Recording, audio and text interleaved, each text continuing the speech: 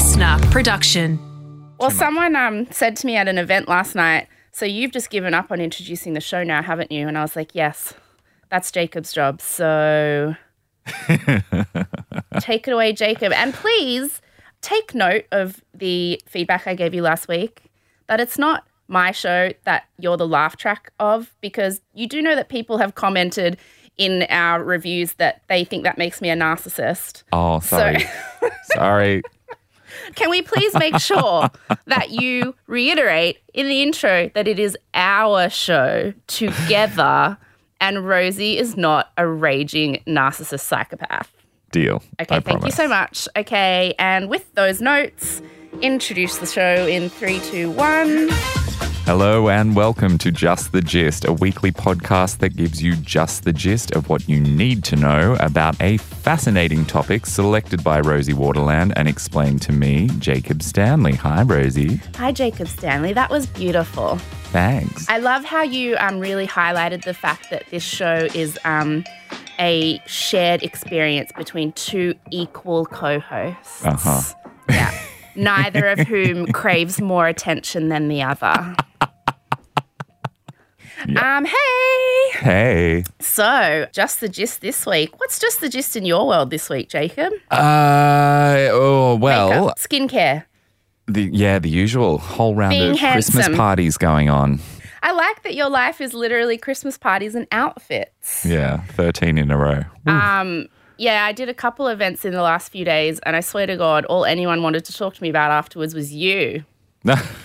Where's Jacob? Where's Jacob? When's Jacob going to come? Is Jacob going to go to your shows? If Jacob goes to your shows, I'll buy a ticket. I want to meet Jacob. His voice is so sexy. One girl even made me take a selfie, but I had to bring up a photo of you on my phone so you could be in the selfie. That was very big of you. So you've got fans. When is your next event? I'll come. Oh, okay. Yes. So if we're going to do just the gist of what's going on in the world right now, which has basically turned into, as you know, what I decide are the most important headlines Yes. in the news in the last 7 days, one of those very important headlines involves me. Can you believe it? So my new live show is called Kid Chameleon, and it was announced last week, and I go on tour nationally next year, and I want everyone to buy tickets, please. And do we need details? That's been a huge national headline the last 7 days, so I feel like it's important I let everyone know. I don't know how I missed it. Yeah, so if you go to More Talent, that's MORE talent.com.au/tours/Rosie Waterland. You'll find all the details. You can buy all the tickets. I'm going to all the cities, and I'm going to say some funny stuff and make people laugh a bit. Also, in other huge news this week that also involves me, who says I'm a narcissist, I met Abby last night. Oh, from The Bachelor or The Bachelorette? From The Bachelor. From Astro Yes. Bacci. Yes. Yeah, she was one of the favourite. final ones. Yeah, she was the She one. made it all the way to South Africa. South Africa. Was it South Africa? Yes, Dean's saying yes. She made it all the way to South Africa, and then he dumped her, and then he picked Chelsea with the abs, and then a few weeks later he dumped Chelsea with the abs, and now he's single and he's trying to be a famous, hot astrophysicist. Uh-huh. And is Abby still in touch with him? No, I don't think so. Well, I didn't ask her, but I doubt it. But yeah, she came to this show I did last night with my friend Jamila, and she was super cute, and we had a nice little chat, and we posted a taking down the patriarchy selfie, and we decided we're going to be biffles. Fantastic. Is she going to come on the podcast? Well, yeah, she basically told me her entire plan for her episode that she has. Oh, So- great. I She's was done all the hard sure. work. I was like, sure, come on, whatever. So yeah, I'm sure we'll get her on at some point. Okay, in other news, Jacob, is all over the news today and yesterday that Australians are dummies.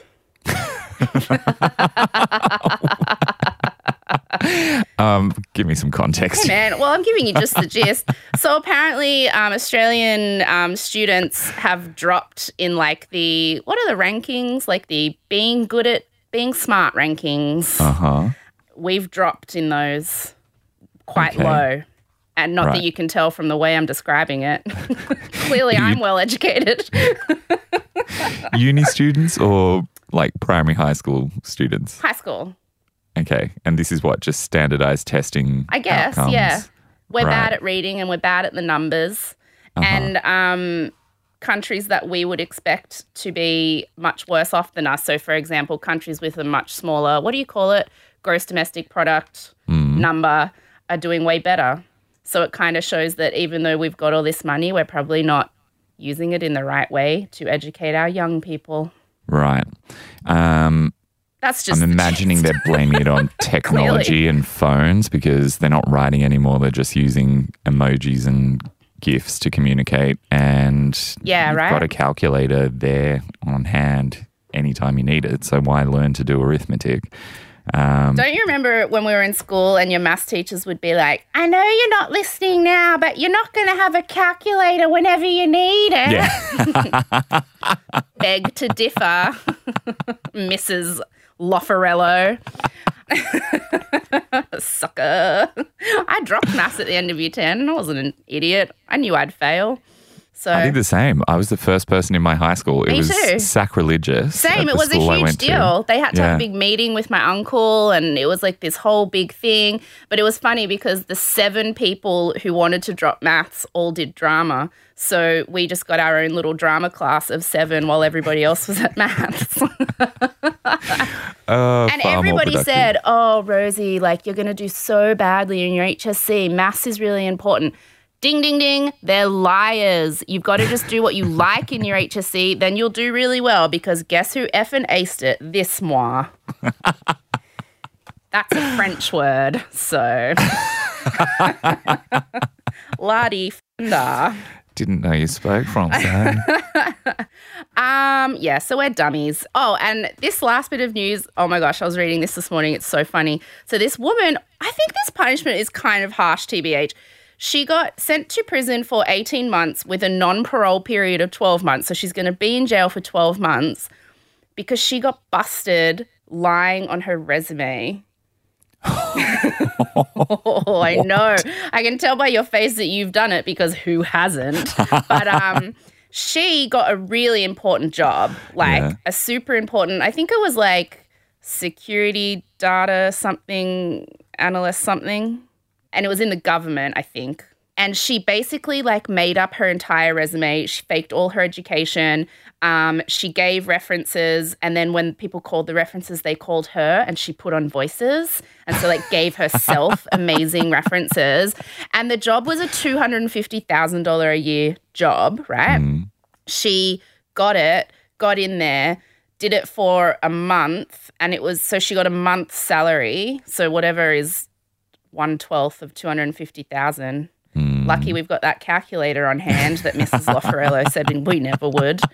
What is 1/12 of 250,000? That's $20,800. So she, before tax, she got a lot of money for that 1 month of work. And then after a month, it was like, wait, you don't know what you're doing and you are not qualified for this in any way, shape or form. And so then they realized, like, what the hell? And they looked into it more and realized she faked it and she got fired. But then they took her to court to, like, be like, well, you got paid $20,000 for that 1 month. And then she got sent to prison. Wow. And I guess it's fraud. Yes. Fifi's nodding like, yes, it is, Rosie. You assumed correctly, yes.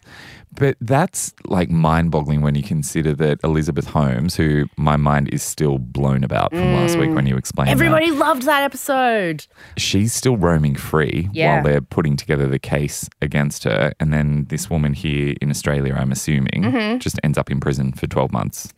Seemingly automatically. Well, also that, like, men who physically abuse women often get a slap on the wrist, if that.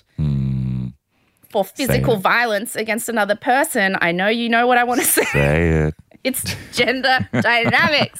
No, that's not gender dynamics because a dude who faked his resume probably would have, got the same punishment. I think really it's Well, I mean, it's gender dynamics at a macro level because it's about what crimes we take seriously and what crimes we don't. So, we don't really take violence against women as seriously as other crimes. For example, some white-collar crimes where I could talk about this for a long time. It's not important, but that was just the gist of that woman. So she's in the slammer, so they say. I don't think I've ever called it that, ever.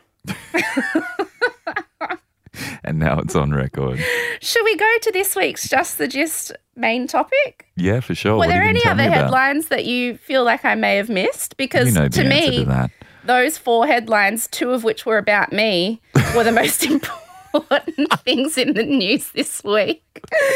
But you've totally dispelled the myth that you're a narcissist. I know. Put that in the reviews, you guys. Okay, are you ready? Are you ready for this one? Yes. What is it? This week, I'm going to be giving you just the gist on the Jonestown Massacre. Ah, yes. Now, okay. I feel like if I say this, you'll know what I mean. It's where the term drinking the Kool-Aid comes from. Okay, Does that give you any more of a hint? Cult, USA, 70s or 80s? Yes. 70s.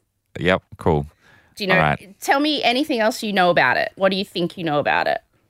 Well, they drank this Kool-Aid that had poison in it. So I've just, spoiler alert, ruined that for everyone. Yeah. Yes, there is mass death, we should say. So it's a big cult that had a very charismatic leader, I'm going to assume. And I'm picturing them all wearing long white robes. You're just picturing the cult from The Simpsons. Not going to lie, that is probably the biggest part of what I know about this case. Okay, well, some of that is accurate.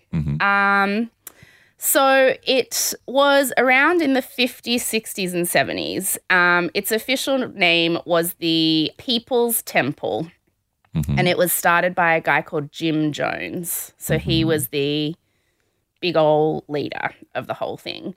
And you're right, there was a bunch of people who drank a bunch of Kool-Aid, although technically it was like a home brand version of Kool-Aid called Flavor Aid. But I think Kool-Aid just sounds better, it fits the brief better. So everyone says Kool-Aid. Yeah, so it was this church that ended up in a mass. People say suicide, but to be honest, when we get to it, you'll see that it wasn't. It was kind of forced. Generally, people call it a mass murder. And it was the highest civilian casualty event until 9/11. Oh, wow. So 909 people died, a majority of which were children and elderly people. Oh. Yeah, it's intense. Okay. Okay, you ready? Where do we start? I'll just start. So there's this guy called Jim Jones, and he is preaching from the time he's young. He's one of those weird kid preachers who, those churches where the people preach like this and people go into tongues and they do healings and stuff. So he kind of was doing that from when he was quite young. And when he was in his 20s, in the 50s, he's preaching on streets and going into other people's churches and preaching as a guest preacher. And he's good at it. And eventually enough people start following him that he forms the People's Temple. So that's the church he forms. And on the surface, to be honest, the People's Temple is kind of awesome. And I think this is what a lot of people don't realize about Jim Jones, is that up until things started to go sour, they were quite good. I guess that is the way with most cults, because otherwise who would join them? So he was all about, the church wasn't so much a church. It was more a community that focused on radical socialism rather than religion. I think he didn't particularly like religion because he wanted to be the God of everything. So it kind of started under the guise of preaching about God, but became more about preaching a radical new socialist way of life. Would you like to give the gist of socialism, Jacob? I'm going to be completely wrong. Well, we don't need a detailed definition. We're not philosophers. This is just the gist, man.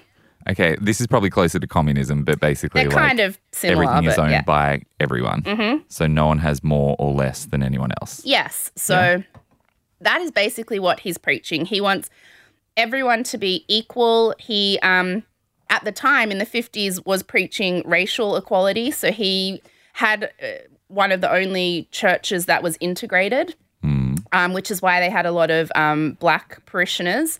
He preached taking care of everybody always. So they started really taking care of the elderly if they needed it. But of course, as is the way with socialism, it's because they would hand over all their money and their, be it welfare checks or retirement. A lot of people would sell their homes and give him the money. In exchange, though, he set up places for them to live and people to take care of them. And so it was this whole thing of you work and provide what you can, and then you also get given what you need. So that was sort of the whole premise of his church. And he wanted, it wasn't at that time in the 50s, people were really looking into communism in other countries as a possible legitimate alternative to democracy that could possibly work. I mean, it was happening in Russia, and people didn't know it was a disaster, but I mean, it was kind of something that people were exploring. And so the concept of socialism was something that people were excited about. So even in America? Yeah. So I thought they were like really terrified of communism. Of communism, yes, but not of socialism, which was kind of like, it's not communism, it's just the good parts, but it always accidentally ends up communism and then a dictatorship and then things go bad. That is Politics 101 with Rosie. And so the parishioners end up being a mix of a lot of Black Americans, a lot of them elderly, and then also like kind of young, white, affluent, woke people who want to be really woke. And so they join this church to like feel like they're, you know, exploring and hoping to live in a new socialist utopia. You are right, though. It was a little bit too much for Indiana, which is where they were. So they relocated to California, which was far more accepting of those kind of extreme leftist ideals. And they did do cool stuff. Like if there was like maybe somewhere that a Black person was refused service, like they would organize mass protests of that establishment and things like that. And yeah, people were kind of really into it. But then Jim Jones starts getting quite paranoid because people are disappearing into the People's Temple community and becoming disconnected from their families, which is always like the warning sign that they're not quite there by choice or something's a bit more intense than what you would expect. And people are selling all their possessions and just handing all their money over to the church, and their families are like, what's the dealio? And so families are contacting like press and the police, and so people start sniffing around. Like, this People's Temple thing seems amazing, but we think it's kind of dodgy. And so then Jim Jones is like, we're outie. And he decides that they're going to pack up everyone in the entire like community, church community, and move somewhere, like just start a utopia socialist community somewhere. And so he does some research about which places are likely to be safest in the event of nuclear war. And he finds that South America is safe. And they have a lot of money because there's a lot of people who have given up everything to the church. So they buy a huge amount of land on this island called Guyana, which is in South America. And it's nothing. It's just jungle. It's literally jungle. And he doesn't want to deal with how difficult that is. So he sends all the young, strong, woke parishioners down there for about a year to build basically a town, like a community. And so they clear like jungle and they start building like infrastructure. There's like houses and a little community pavilion and a dining hall, but they're like worked to the bone. Like they get up at sunrise and they go to bed at sunset, and there's hardly any food because it's not really the kind of land that you can grow crops, like agricultural stuff on. And so they're eating like rice and it's pretty effing grim. And it came out later that Jim Jones was really obsessed with North Korea and their methods of manipulating and control. Yeah, manipulating and controlling people by basically working them to the bone and making them so exhausted that they can't really fight back or think for themselves. Why are you laughing? Because it's just such an effective concept, obviously. Right. Yeah, so then once there is enough basic infrastructure, Jim Jones is like, that seems not so horrible. I'll go now. So he turns up, and this is where things start to get really bad. Apparently, as soon as he turned up, his nutter level went like 10 times million. So his son says today that he was doing a lot of drugs. Like he was on like amphetamines like candy. And so he turned up and he got his own little house in the place and he called it Jonestown because his name is Jim Jones. So there's another warning sign, don't you think? Like, it's a flag, yeah. It's a bit of a red flag. And he sets up a PA system that is all over the community and he basically just preaches for like 15, 16, 17 hours a day. Just like he gets drunk and he's taking amphetamines and he's just like babbling about stuff. And he's gotten very paranoid and he's very narcissistic. He's a man, I think, who really likes to be revered and worshipped. And so he needs constant attention, but he also is super paranoid. So he's just like spurting all this crap. And so people start to get worried. A lot of people were saying, you know, at that point we were like, this isn't the socialist utopia paradise that we thought it was going to be. And we're really tired and we built this town and he turned up and he's weird and there's no food and we want to go home. But he took everyone's passports and wouldn't let them leave. And at this point, they sent for everyone else. So all the people who are still back in California, like all the old people, all the families, all the children, they all shipped into Guyana. And they were all like, yay, we're going to paradise. And then they turned up and they were like, it's just some shacks. What is this? It sounds like the Fire Festival. Yes, it is like the Fire Festival of life. It is basically like that. And so they all turned up. And, you know, their passports were taken from them and they were all kind of like, this is a bit not what we were expecting.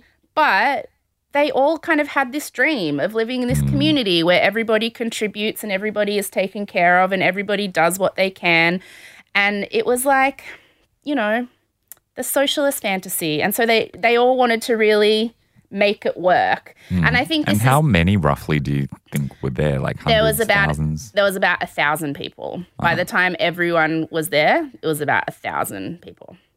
I think at this point, it's that thing with cults, like you've invested so much already, it feels too late to turn around. Like you've given all your money, you've given all your time, you've probably ruined relationships with friends and family, all devoted to this thing. And so then when it starts to seem a bit weird, you need to just separate that in your brain. You need to believe that it's going to work, I think. Yes, which once again, linking back to Elizabeth Holmes and how she just kept doubling down. I think that she had just sold herself this idea so effectively that she was just committed to it no matter what. And it sounds like these and the people around her too, yeah. Jim Jones reminds me a lot of Elizabeth Holmes. Like, I think they're both kind of psychopaths, you know what I mean? Can I ask a question? Yeah. Because I was really surprised when you said that his son made a comment. I at no point pictured that he would have kids. How many did he have? And do you know how old the kids were around this time? He had a bunch of kids because he and his wife adopted quite a few children and they also had a few of their own. I don't know all their names and all their ages, but I do know that his son at the time, the one who survived, was, I think, late teens, maybe. I think he was about 20. Right. And are you telling only one survived? Of his children, yeah. Oh. So I'll get to it. Okay. So they're all living there, and I think a lot of people want to go home. A lot of people are, though, invested in trying to make it work, but it's not great. People are hungry. There's not a lot of food. People are working really hard. He is literally ranting at them over the PA, like, all day. He starts getting extra paranoid. So he does these things called white nights, and that is where he has become convinced that at some point the government is going to come and try and break up their community, or some kind of war is going to break out and people are going to attack them. And so he wants everybody to rehearse what they will do in the event of that happening. So it could be like 2 or 3 in the morning, and like you've worked from 5 a.m. to 5 p.m. and like, you're exhausted, you've hardly eaten, and then you get woken up. And he just starts talking over the PA like, white knight, white knight, white knight. And so everyone has to get up out of bed and get dressed and get their bag. And they have to run to the community pavilion, which is at like the center of the town. And then they have to sit there while he preaches at them. And there's a lot of men with guns. And at this point, I was watching this documentary about it, and this guy said the scary thing was at this point, we realized that all these people had guns, which he insisted were to protect us, but the guns weren't facing outwards, they were facing inwards. Like they were pointed at us. They were to stop us from leaving. And during these white nights, he would get people to practice what he called revolutionary suicide. So he would say, if things get to a point where, we are either going to be forced to become part of a post-war regime that we don't want to be a part of, or we can just die in the name of socialism, we should die. And so he would practice, so we want everyone to line up and we're going to give you this and you'll drink it. And a lot of people said that they didn't really think that it would ever be a thing. They thought that part of his preaching was kind of like the Bible. Stories are exaggerated, but it's to teach you a moral lesson. And so they thought it was just all part of his shtick. It was all part of his theatrics. So he's doing these white nights. He's got armed guards. He's not letting anyone leave. But there are some people back in America who are like, where are our family members? And they want to know what's happened. And so they're complaining to the press and they're complaining to the government. And so there's a congressman called Leo Ryan who enough of his constituents have come to him and said, our family went to Guyana and just disappeared with this dude and we don't know what's happening. And so he decides to do a special trip to Guyana to just check what's going on and why is, is it bad? Maybe it's not. I don't know. He was very diplomatic about it. He's I'm not going in there to shut the place down. I'm just going in to check that the people who are there of their own free will. And if they are, then I'll leave them alone. And so he organizes a trip. It's him, a few members of the press, a couple people's family members, and he tells Jim Jones that he's coming. Jim Jones freaks out, but he does say that he can come. Jim Jones then, to prepare, starts making everybody rehearse how to say that they're really happy there, how to say that they love it there, how to say, he gets them to practice because they're going to have to talk to camera, and he gets them to practice saying that it's the best place they've ever lived and they never want to leave. But he is freaking out that people are going to want to leave. And what's interesting here is the reason Jim Jones's son survived is that I think Jim Jones's wife knew that everything was about to go to shit. And he was so paranoid that I think he thought that this congressman was coming and it was the start of everything falling apart. And so Jim Jones's wife organized a basketball trip for a few of the boys, and one of whom was her son, in the capital of Guyana, so she sent them away. And the son said, now, I'm pretty sure my mum did that because she knew shit was going to go down and she was trying to protect me. Well, I mean, Jim obviously knew he had something to hide and they were probably going to find out about it. And she obviously knew, hey, he's got something to hide, they're going to find it, and then this is all going to go to shit. Yeah, basically. So everyone's trained up. They've got to be on their best behavior. They've got to tell the congressman that they're happy. They prepare a lot of food. They get a lot of food together, everything they have, to make it look like they have great communal meals and everything's fine. So the congressman and his kind of group land and they come to Jonestown, and it actually goes quite well. They walk around and it's kind of like visiting a summer camp. You know what I mean? They go on a little tour and Jim Jones talks to him, and there's footage of this because, there were some news people there. So there's footage of Jim Jones saying, I don't know why people are worried. I don't know why people are persecuting us. This is just, we just want to live a beautiful way of life where everyone's equal and taken care of. And they're interviewing people who are saying, I'm so happy here. I never want to leave. This is the best. And then there's footage of Congressman Ryan giving a speech that night at like a big communal dinner / kind of party that they have. And he's basically gets up and says, you know what, we didn't know what we were going to find here, but this is kind of nice. Like, it seems like you guys have created a really beautiful way of life. We don't want to take that away from you. Thank you so much for having me. And everyone cheers, and it's like this exciting thing. But a few people over the course of that day and night do secretly slip the congressman notes saying, get us the F out of here. So he does approach those people, and he approaches Jim Jones, and he said, a few people have slipped me these notes. So when we go tomorrow, we're going to take those people home. And in the grand scheme of things, it's not that many people. Like, you know, it's a town of 1,000, and I think it was like maybe like 10 people or something. So I think the congressman was just like, well, that's not that bad. Like, it seems fine. And so Jim Jones is like, fine, they can leave. I'm not going to stop them, whatever. Like, he says he doesn't care. And so the next day, the congressman is leaving with the press that he brought with them, and the people who said they wanted to go are leaving. They leave and go to the little airport, which is just like an airstrip.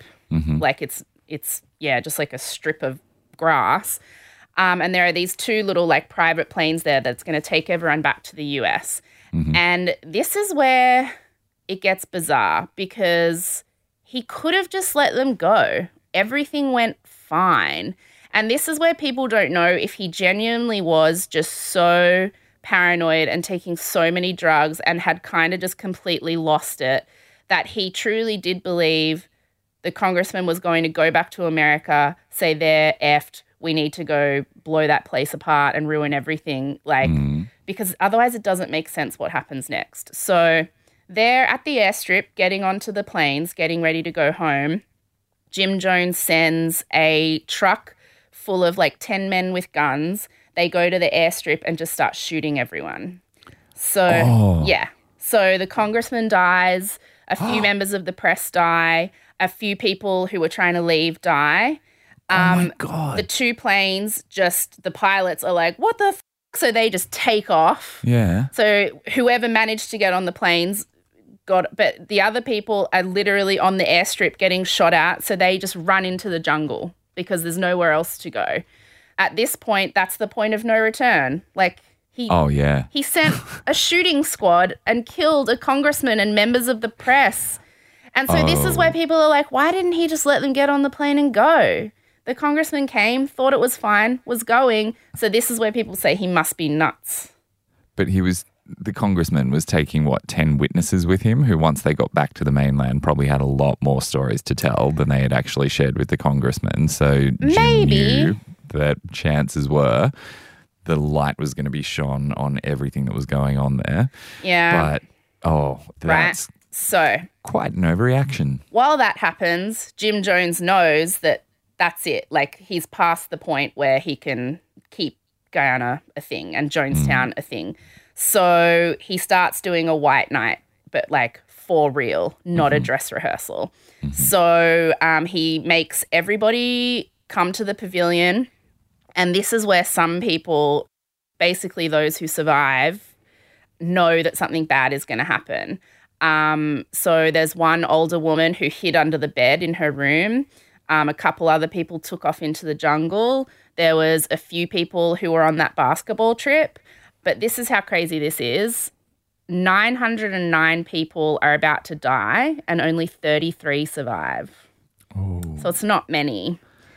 And so basically he surrounds the perimeter of Jonestown with armed dudes. And he says, okay, we're doing the revolutionary suicide now. And the scary thing about this is, and I've listened to it and it's horrific, it's all recorded. So his preaching that he does all day, every day through the PA system, he records it on tape records it. So you can Google this and listen, and it's really awful. So when people realize that it's not a dress rehearsal white night and that he actually wants them to all commit suicide, a lot of people start arguing with him. And if you listen to the tapes, like there's this one kick-ass older woman and she's like, no, like Jim Jones, no, like why do we have to do this? Why can't we try moving to Russia? Like you said you're friends with North Korea. Let's get in touch with North Korea. We don't have to die. Like let's try and go somewhere else. And he's like, no, we have to do this. Like this is what the Lord wants. We all have to die. And so these tapes are just so awful. And so basically what he does is he gets his people to mix up a bunch of cyanide with Kool-Aid, like Flavor Aid, which is, I guess in Australia, it's like cordial. It's powder that you mix with water and it makes like a flavored drink, right? So he gets these huge vats and they mix up a whole bunch of cyanide and a whole bunch of Flavor Aid. And so this is why the expression, drinking the Kool-Aid is kind of wrong, because that's what you say to someone who is like, emphatically jumped on board with some kind of concept and you're like, oh, you've drunk the Kool-Aid. But if you listen to the tapes, it is quite clear that a lot of these people didn't want to be drinking the Kool-Aid. Like it was either drink this Kool-Aid or these men with guns will shoot you. And what he did, which is quite awful, is he made all the parents line up with their children. And so he gave it to all the children first, knowing that once the children had died, those parents probably wouldn't want to live. Oh, that's so grim. I know. So they would give them a cup of this drink, and it's not like you fall asleep and die. Like it's quite a violent, painful way to die because you're being poisoned. And so all the children go first, and you can hear screaming and wailing and crying on the tapes as these parents are forced at gunpoint to give their kids poison.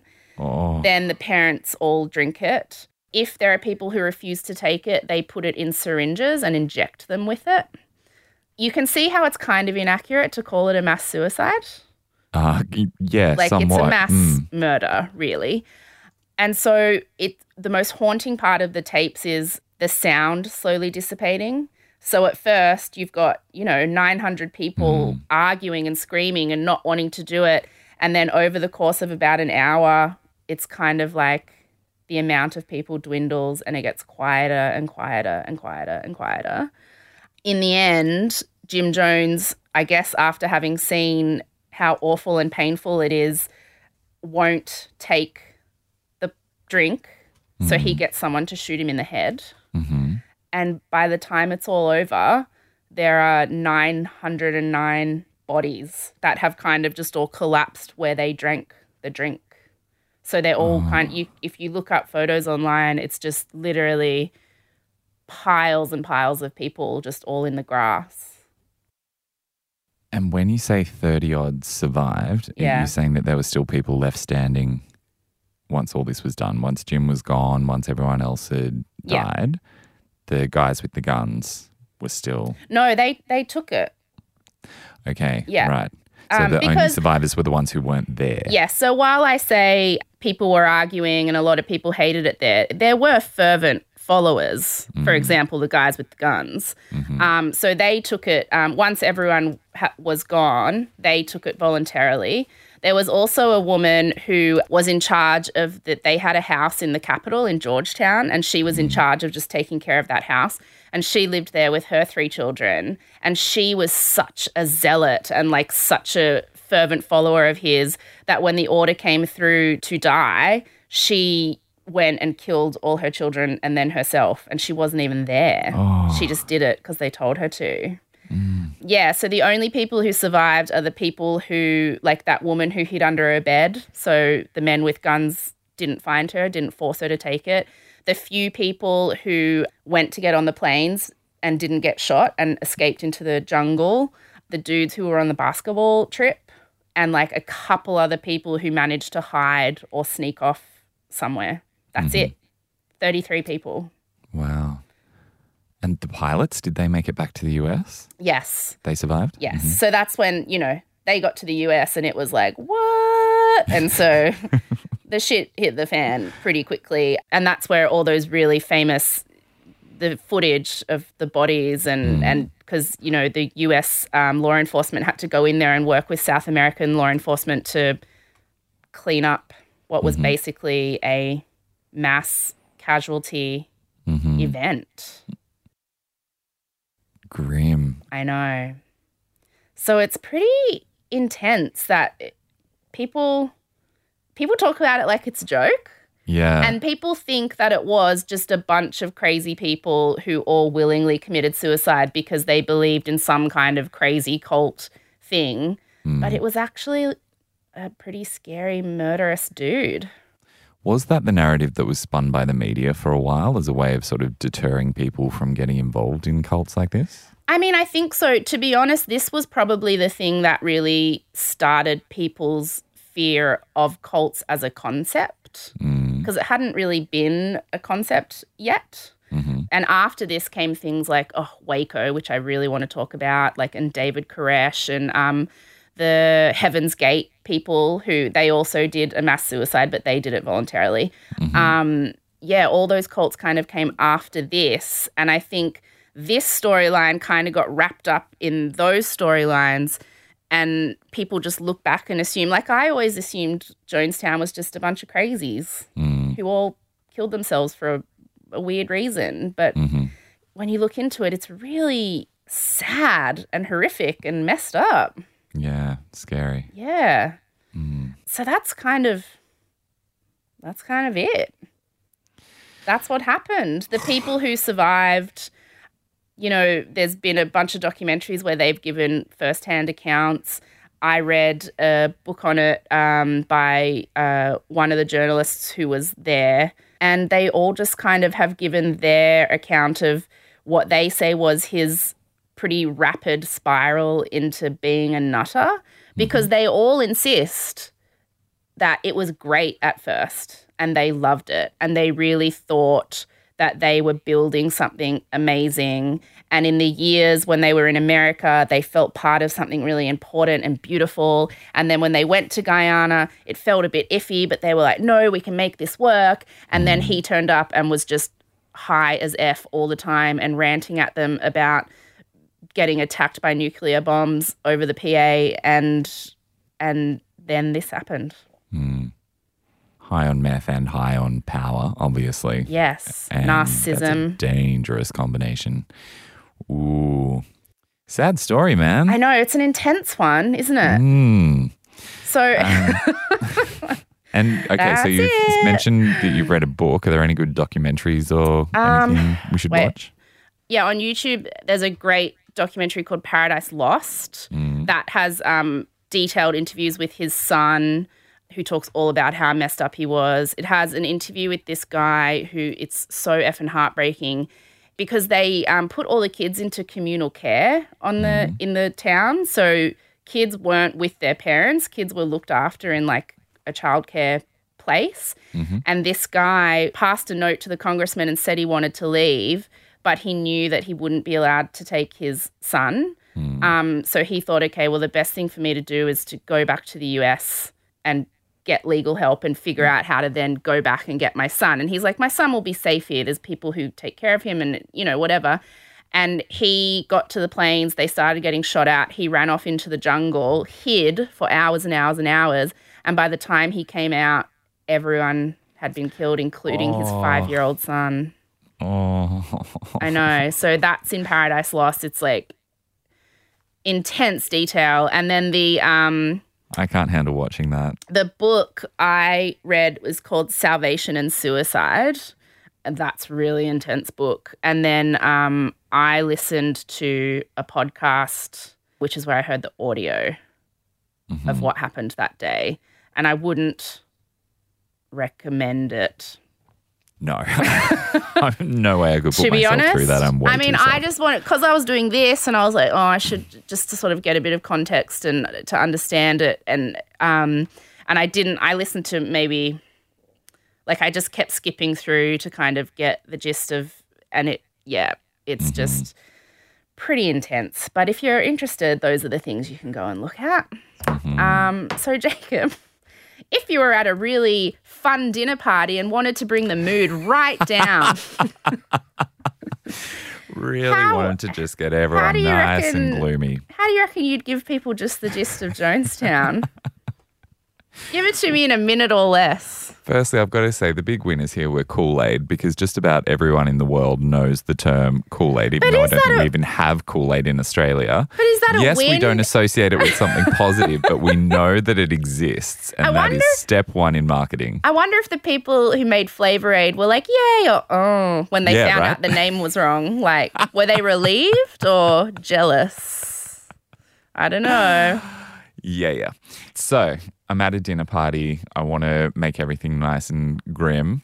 I would explain that there was this very popular preacher who had a very idealistic view of the world in the USA in the 50s, 60s and 70s, who built a community who started doing really, really good things until the power started going to his head. He started taking a whole lot of drugs and he decided he was going to set up his own little country or community down in South America, and he moved everyone down there, became increasingly paranoid and erratic, and when even just a small whiff of people actually trying to leave and him losing the power and control that he had emerged, he decided to just end it all for him and everyone else involved by killing almost 1,000 people in a very horrible, painful way.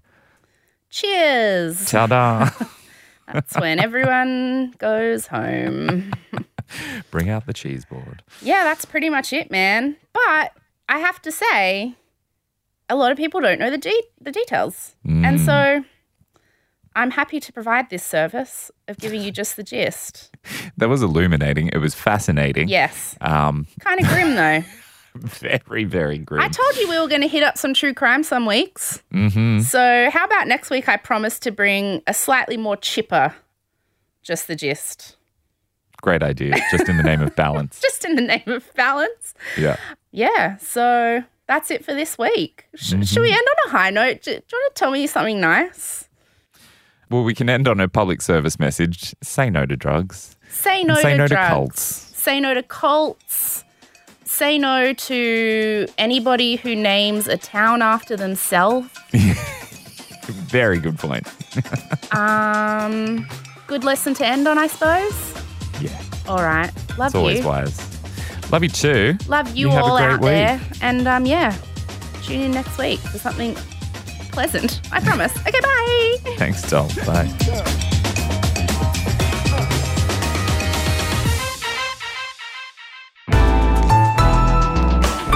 Listener.